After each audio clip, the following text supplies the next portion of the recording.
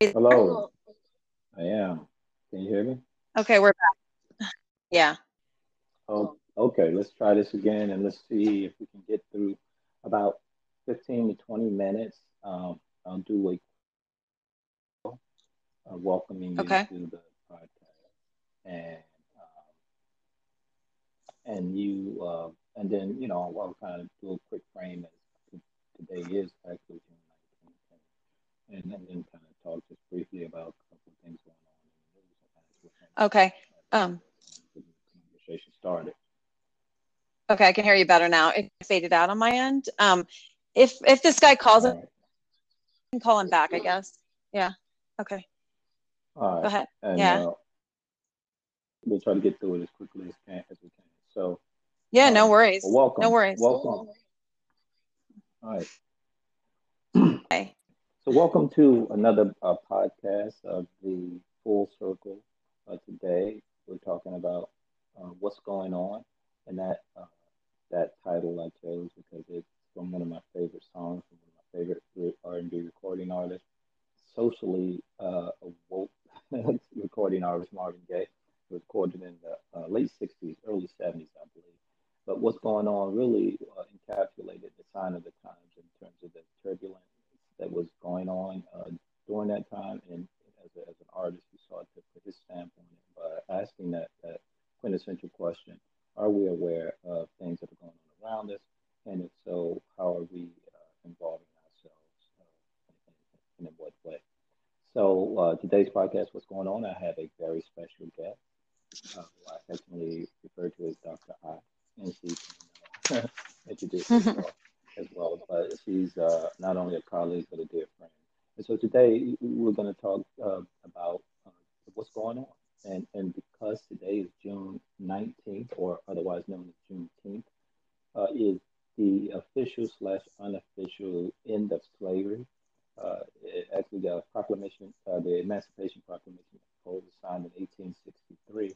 Um, about 2.5 years later, and it became more official when the Texas governor established, or I should say, Union General established that all the slaves were free at that time. And it still took, even after that, a trickling of events to happen because the last official slave was free sometime in December later that year.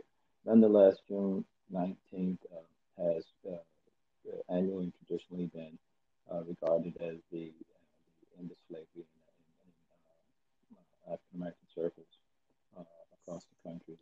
It has been celebrated in various ways, oftentimes emanating from church gatherings, but much more frequently, or recently, I should say, just a broader cross section of the Black community and others for sure. It's taken on special significance, in particular this week. Interestingly enough, the POTUS has decided to kick off his coronavirus laden uh, rally in Tulsa, Oklahoma, originally slated for this day, today. He pushed it back graciously one day. Uh, Good of him. And it just so happens that Tulsa, a city that I visited a few times, was also the site in 1921 of one of the worst racial massacres in our country's history as well. Or a place in Greenwood section of Tulsa known as Black Wall Street was razed, and several hundred black women, men, women, and children were slaughtered by the white citizens of that town. Um, and so we won't talk about that, but it is sort of a significant backdrop as we talk about other things that are happening. The last thing I want to mention about what's happening this week is that we know that SCOTUS had handed down a landmark decision earlier this week, uh, making it illegal to discriminate against someone because of their sexual orientation or their sexual identification. 26 states had already had such laws, but it's just amazing that it wasn't already something that was unlawful. So again, very interesting times that we're living in, to say the least. A whole lot going on, but I'm asking my dear friend, what's going on? What's on your mind about that? So where to start? I don't know. Well, you and I were talking about how there's just, it doesn't seem like there's any language for what's going on in the world right now.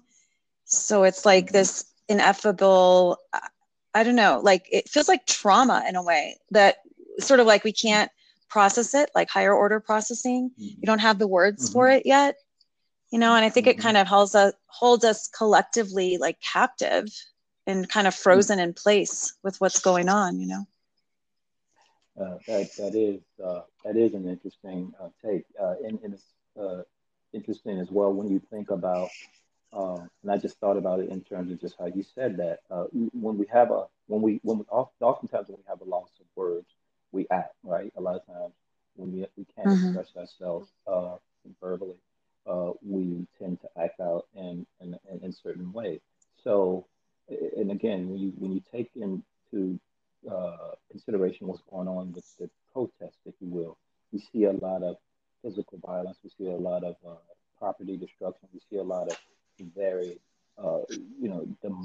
demonstrable expressions because we may not be able to adequately give voice and words to what we see happening.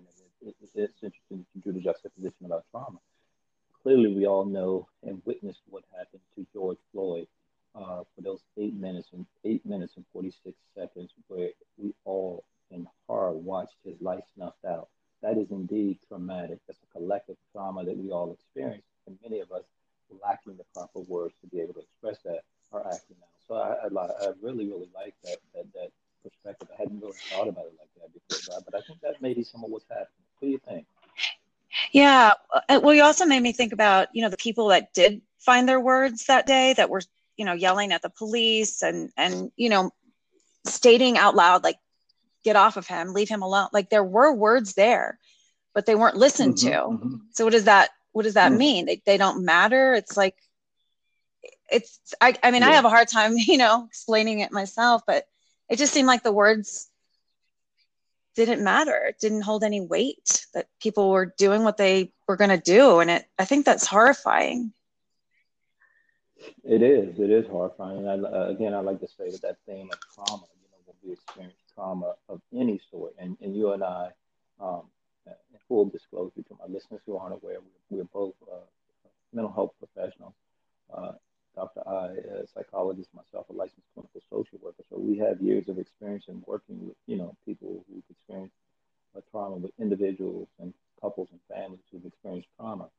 And so we definitely appreciate um, how trauma affects us both on a personal level as well as on a collective level. So I think as we think about how we look at trauma and treat trauma, we when we do the kinds of therapy to help people process trauma, we do that. We do narrative therapy, we do other kinds of cognitive processing therapy, and ways of helping them put language and voice into their experiences because they're so uh, they're so traumatizing. Obviously, they're so uh, dissonant Right. in terms of their psyche that you lose words, and so from the person experiences, you don't really have a way to effectively weave those stories. But as you said, people who are on the ground where you were yelling and saying stop, and as we know, language altogether is a convention, and it only has meaning if people agree that this is the meaning, right? Right. And that's how we first Right. take on meaning. Like you and I have to agree that language develops, right? Okay, we agree that that means the same thing.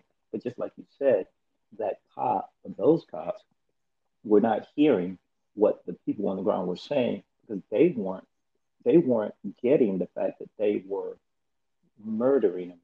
That they not only that they were doing it, that they somehow felt uh, entitled to be able to do that, irrespective of what was being said. Right. And then there's, you know, news and everything people are discussing, you know, like these cops that didn't say anything. And it makes me think about who has the power to say something, like who has the power that when they say something, they are listened to, and who doesn't have that power. Right. Yeah. That's that, and yeah, because in the wake of this, as we're seeing the protests continue even till today, and it's been over 3 weeks now. Yeah. Uh, People are trying to take back that power. People are trying to assert their own power, their own voice, and they're doing it. And I applaud them. And I have been.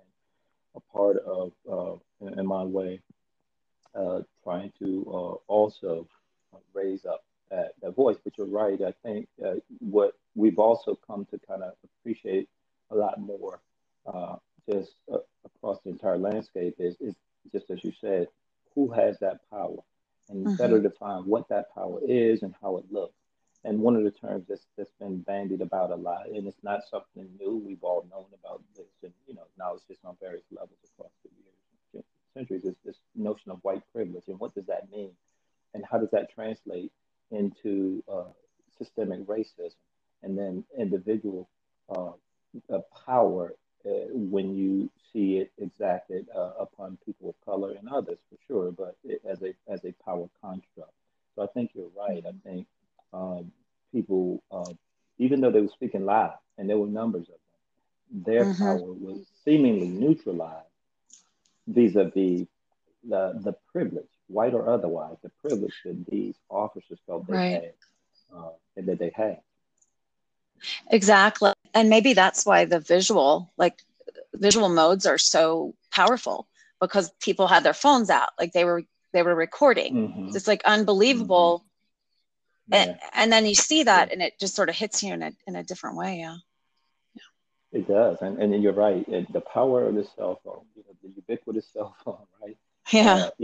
Because we know this has happened many, many times, right? And in fact, since this death, and I know you've been aware of this and you've seen some of this, there have been many other accounts that have happened, months or years ago that were almost a mirror image of this George Floyd incident. But because people were Hmm. right there and they were filming it, not only did they broadcast it, across this country, but look at the effect that it's having across the world. You have people all Right. over the entire world protest this because they seen it. They seen this horrific act take place in real time.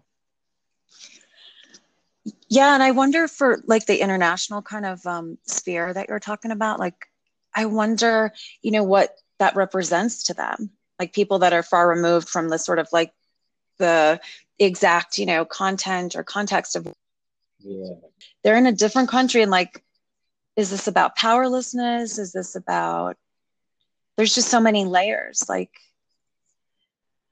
it I is. know we It always is. talk It about it. is. I'm just trying to understand it. Yeah. Yeah. Yeah. No, it is a lot to understand. It's a lot to take in, and you're right. I'd love to see, and to try to understand more as the days and the weeks pass. As you said, how are other countries processing this? How are they making sense of this? And what does it mean? I think, just because you posed the question, it pops in my mind that I think, among other things, that it's doing exactly kind of what you pointed to earlier. It's calling out and speaking truth to power and the power structures that exist.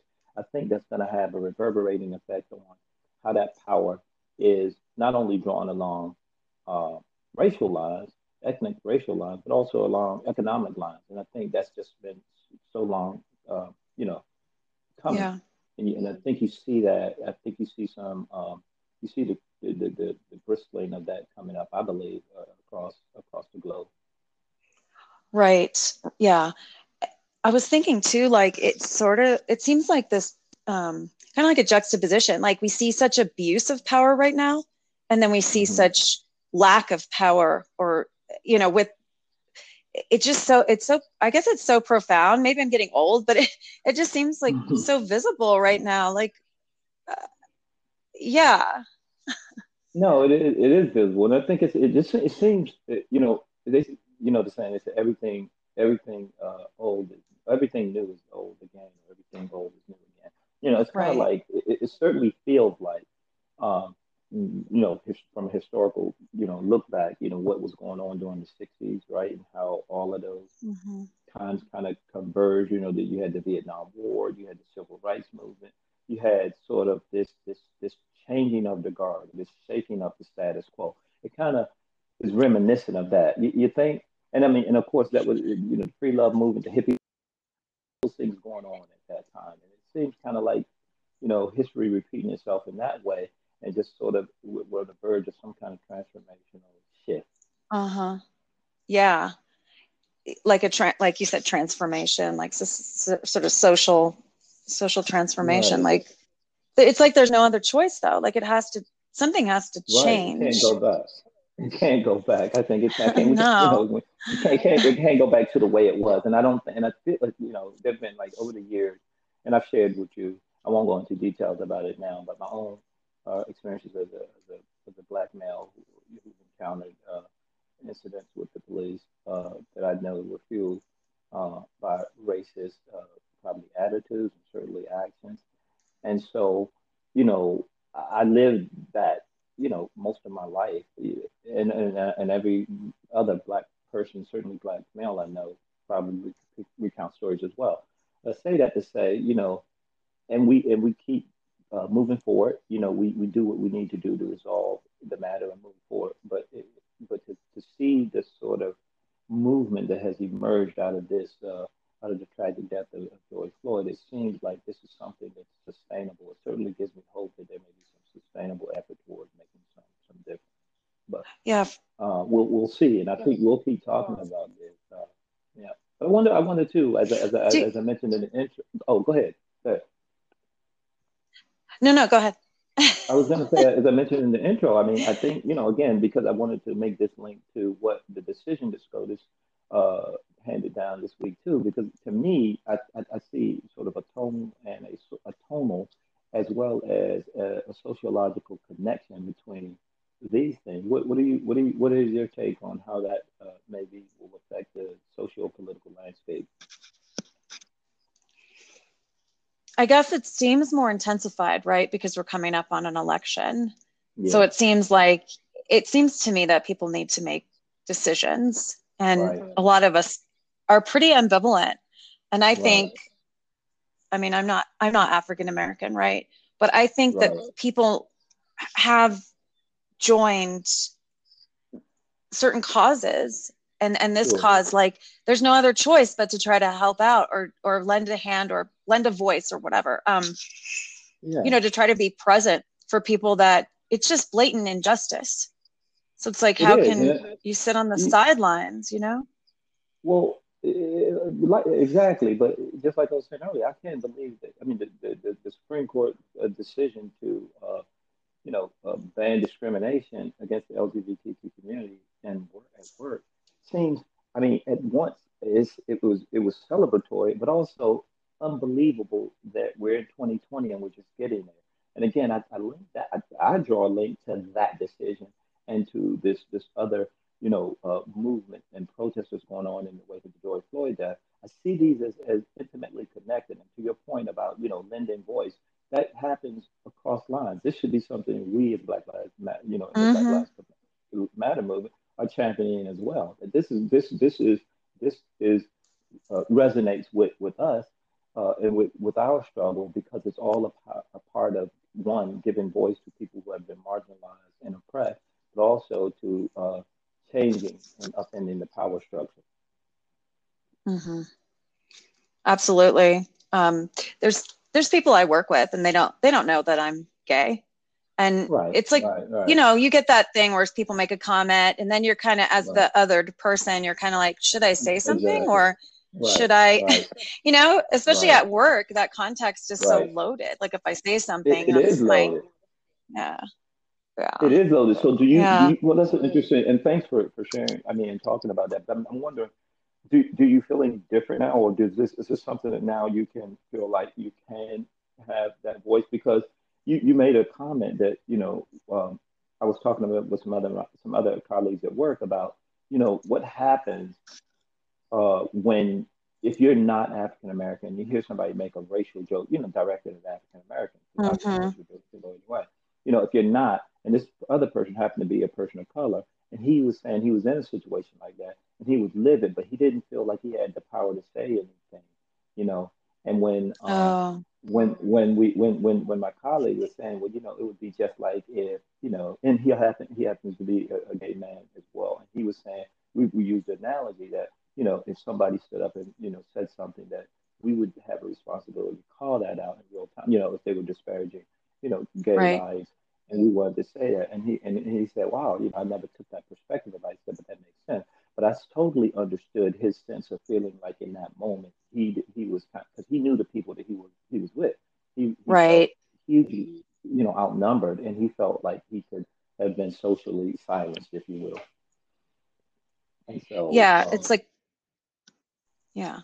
no, go ahead, It- Doc. and it's like there's no space to say anything sometimes because, Oh like yeah, you've sort of, you feel backed into a corner, but then you're like, but you're not really an alliance. You're not really an ally, rather, if you don't say something. But yeah, there's this, I guess what you're saying, like sort of a disempowered kind of sense of yeah. disempowerment. And that's Hmm. why I Yeah. say there's a link between what the Black Lives Matter, if you will, Hmm. movement. Listen, for just kind of generalizing sort of the struggle for racial equality and the LGBTQ movement, if you will. That there's a link, there's a Yeah. connective, there's a sort of semblance in terms of what it is that all of our needs to both have our voices heard and be allies. And when it made me think of that quote, I sent it out to some of my colleagues yesterday. Those same colleagues that we were having that discussion about. It was a quote from Hmm. I'll find it and tell you. It's called "First They Came Communists." I know you heard of it, and it was a quote. It's attributed to a Jewish concentration camp survivor. He said, "Well, first they came for the socialists, and first they came for the communists, but I was not a communist, so I did not speak out. Then they came for the socialists and the trade unionists, but I was not one of them, so I did not speak out. Then they came for the Jews, but I was not Jewish, so I did not speak out. And when they came for me, there was no one left to speak out for me." And it's just it kind of to me summarizes how we have that collective responsibility to each other to help give voice, because we know nothing power conceives nothing without join our voices together. We can I think upend that power structure and bring it down. Yeah. This is also, I think it was on the 15th of June was when that the nightclub shooting at Pulse, the one in Orlando, happened. Right. Yes, that's right. That's right. That's right. It was yep. You know, it's And it's like our benchmarks, for marking time are tragedy and yeah, traumas. It yeah. sucks. It Sorry, it does. sucks. It does. Yeah, no, it doesn't. We have too many of them. We have way too many of them, right? And that's exactly Yeah. why, we need to be resolute in terms of not letting this moment quiet down without change, So I'm glad to see the protests continuing. I'm glad to see the landmark decisions that have come down. There was another decision that just came, I believe, yesterday about the deferred action for childhood arrival, and that's another community of Mm-hmm. color whose voices have been marginalized and muted. And so I don't know, I don't ever want to get overly excited, because I know just how difficult it is to, wrest power from those who want to have it forever. But the voices are being heard, and even Mm-hmm. that old song about the Marvin Gaye sang so many years ago, "What's going on?" It says, "Brother, brother, are you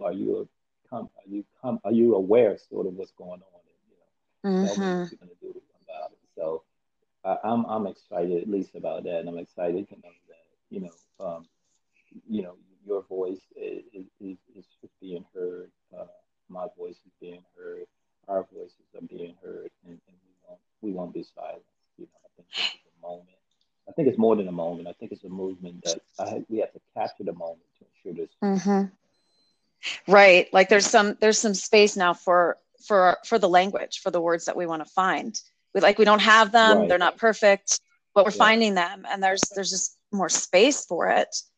Yeah. Right. Yeah. And I like the way you framed it. I want to keep that theme as we come to a close here. I want to keep that theme as certainly in my mind, not as a way of not only just making sense of kind of what's going on, but indeed to make a useful impact that it's important for us to to create a language that speaks to power, and a language that will be uh, heard loudly and clearly, and that will not be able to be ignored, like they ignored the voices that called for them to stop killing George Floyd on Memorial Mm-hmm. Day, uh, 2020. Yeah, well, thanks for inviting me to talk, because it's not often we get to have these conversations, and they're really important. Right. Well, I'm happy that I can have you. It's Thank been a you. pleasure as always. We'll have to do this again, and thank you for your time. I know you're super busy, and um, just keep doing all of the great work Yeah. that you do, and keep being my friend, and promise me you'll join me again. Yeah, likewise. Like these are more than important. These are critical conversations, right? Thank you. Yeah, Yeah. absolutely, absolutely. All right. Well, you be Thanks, well, Sean. and we will connect again soon. Okay. Okay. Peace. Bye.